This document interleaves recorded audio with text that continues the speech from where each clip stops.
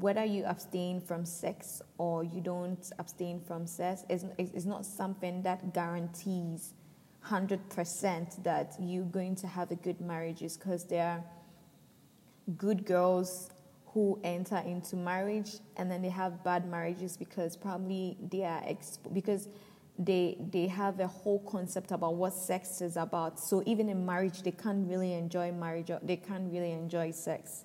And we have bad girls, in quotes, who may be promiscuous, and then they go into marriage, and based on whatever experiences that they have had, they're able to satisfy their partners. Then again, the question is marriage only about sex?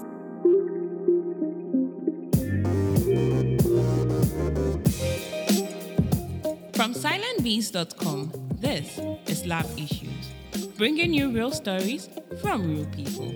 I am your host, Afia Ajman.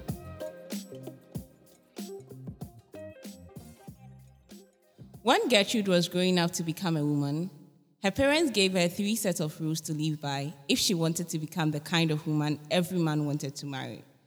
She lived her life following these rules, but life turned out differently for her. All her friends who lived life carelessly and were called bad girls had been able to get men to marry, and she was still single. Do men actually go after good girls, or do they just go after whatever tickles their fancy? Gertrude writes about her experience in her story. Bad girls become the brides, while good girls become their bridesmaids of Anna. It's read by Joe Nketia. Joe has a new, exciting podcast called Adult Anonymous, which seeks to highlight the highs and lows of adult phase of life.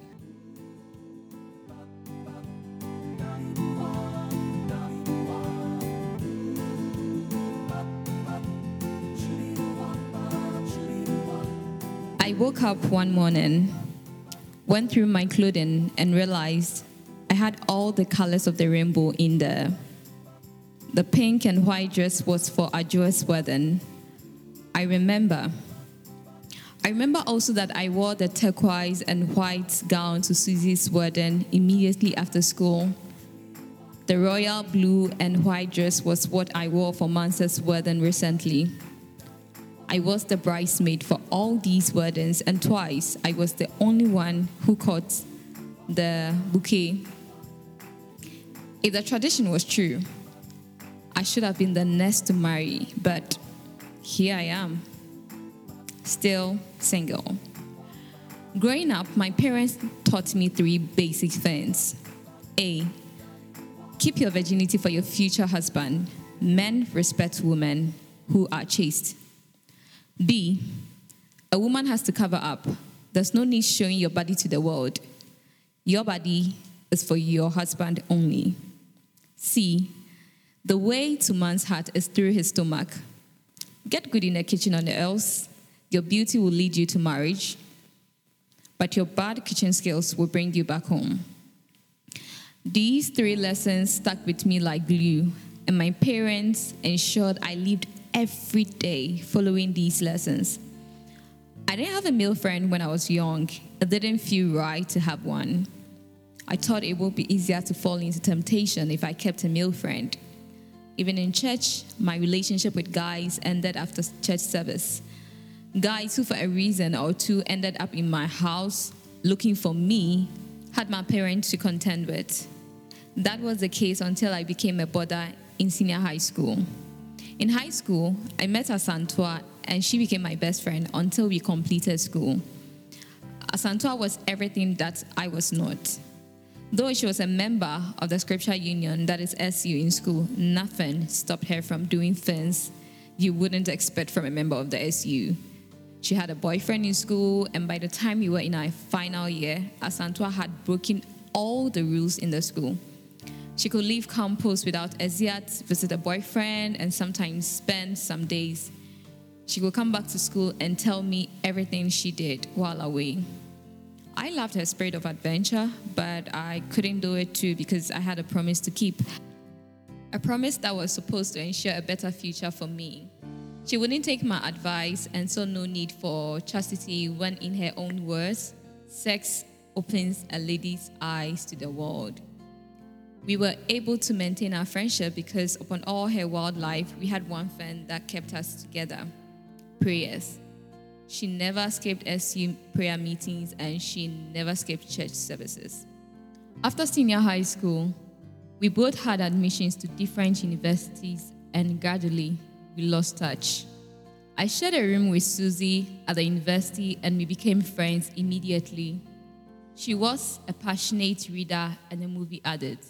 She didn't go out a lot since she always had something to watch on her laptop. Her boyfriend, Luis, came around very often, and I became friends with Luis too because of his easygoing nature. Susie didn't judge my way of life, though she always insisted that I loosen up. She respected my choices and encouraged me through thick and thin. One afternoon, during our usual conversations, she said, "I understand your decision of staying chaste and keeping it for your husband, but how would you have a husband if you don't have a boyfriend?"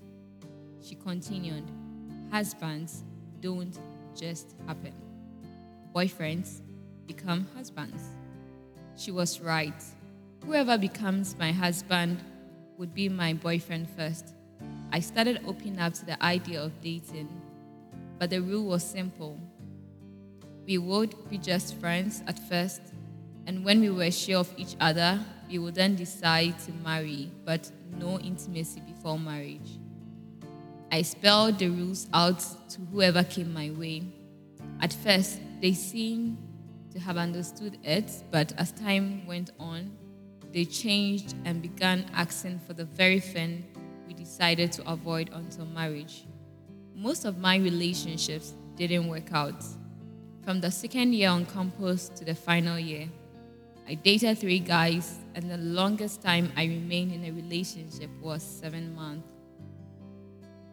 I didn't know what wasn't working for me. Apart from not providing an opportunity for intimacy, I thought I was doing fine with them. But somehow, they all left without giving me any reasons. They started by not calling and then not receiving my calls and later stopped seeing me. I wasn't bothered so much because I knew what I wanted. I knew my upbringing and I knew it was the only right thing to make my future man happy. Susie got married to her school boyfriend some few months after graduation. I was the bridesmaid and I couldn't be anything but happy for them. I remember recounting the stories of their relationship in my head during the wedding ceremony. Their little fights and some moments when they were not talking to each other. I remembered how I had to stay out some nights because they needed the room to do their own thing, and how one night they did it while I was sleeping right in the room with them. Susie wasn't a good girl, but then who is a good girl? From how I was brought up, a good girl should be able to abstain from sex until marriage. A good girl should dress to cover the vital areas of womanhood. A good girl shouldn't be found in places where immoral men hang out. The only place for a good girl is in the church, and also should make the kitchen her best friend. If these are the truth, then Susie wasn't a good girl. But there she was, getting married to the man of her dreams. I know Mansa from childhood because we both grew up from the same church and was even in Sunday school together. We became part of the various societies in the church as we aged. Mansa wasn't the typical church girl you would be proud of. She was the girl every mother warned their daughter about. I remember one day when an elder of the church was advising me to distance myself from Mansa, the exact words he used was, "Don't you think Mansa is too hot a girl for you to hang around with?"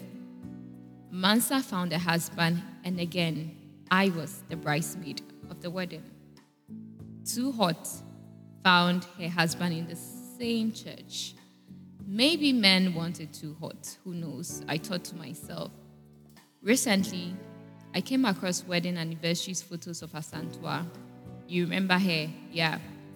My high school mate who believes sex opened a lady's eyes to the world. Asantua had been married and celebrating their anniversary with her husband and kid in photos spread on her Facebook page. She too found a man who didn't care about the fact that she wasn't a virgin. Someone married her, regardless. These stories of my, in quotes, bad friends getting married whilst good, in quotes, me is still single, made me think differently about the whole concept of who and what a good woman is. My parents had the best intentions, but the motivation of their intentions was wrong. They thought of creating the kind of woman a man would want to live with instead of molding me into the kind of woman I would grow out to be proud of. What is it about a man that a woman has to be molded for? Maybe women should be raised for themselves and not for a man, because what a man wants can't be predicted. A man will always want what he wants, and his choice of a woman follows no trend. I have no regrets. I'm happy for those I'm happy for. Maybe my situation of not having a man in my life at the age of 35 has nothing to do with my decision to remain chaste until marriage. Like my pastor mostly tells me, the one God has prepared for you would wait till you get married before intimacy. I'm believing that, and I pray I remain stronger until the end. But from what I have seen, I believe being a good girl has little or nothing to do with it when it comes to who a man chooses to marry. Most like it hot. The hot ones are the ones we mostly call bad. Joe Nketiah is a poet and a medical sonographer by profession. She's also a podcaster. She's the host of the Adult Anonymous podcast, a podcast that discusses issues about adult living. You can listen to Adult Anonymous on all your podcast platforms. I'm so glad we have you today, Joe. How are you doing? I am doing good. How are you? I am fine too. So before we talk about the reading, tell me about your podcast.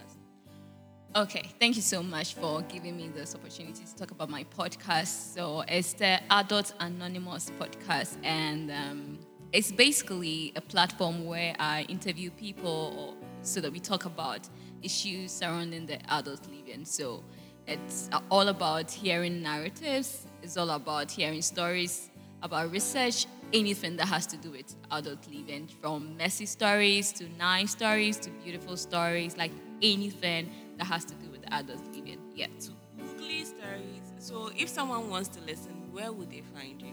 Oh, they can just listen on many podcast platforms, Spotify, Google, Apple. They can even listen on AudioMac, Anchor, Pocket Cast. Yes, all these platforms, they can have access to it. Yeah. So right after listening to this, please go and check out Joe Nketiah on Adult Anonymous. So Joe, Gertrude said that the ruse doesn't work. Being chaste, dressing decently, and all of that doesn't get you a man. What do you think?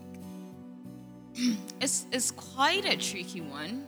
I think people have their choices, and it doesn't really have to do with anything. If a man is bent on having someone who is hot, he'll go for who is hot. If he's bent on having someone who is cold, we'll go for who is cold. If a man wants a church girl, he will go for a church girl. If a man wants a club girl, he will go for a club girl. I think it's not even just about what a man wants. It's about people having preferences and having choices. And it has to do with what they want in a relationship, what they want in partnership. So I think it all has to do with what people want, and that is what they go for. Okay, so it's all about what people want. Thank you so much. Thank you too. Yeah, and I hope you enjoyed. Yes, I did. Love Issues comes from your favorite relationship stories on silentbeast.com. If you would like your business to feature on this podcast, send us a message on our WhatsApp line 0593 290 182. We are grateful to all who send in their stories. We admire their strength and courage to share their stories with the world. This podcast is brought to you by Neskin Media and is executive produced by Nesta Jojo Iskin. Original score and sound comes from pixabay.com. If you love what you just listened to, kindly subscribe to us on Apple or Google Podcast or wherever you are listening to this. Would also love it very much if you could share with your family and friends. My name is Afia Ajuman. Thanks for listening and see you next week.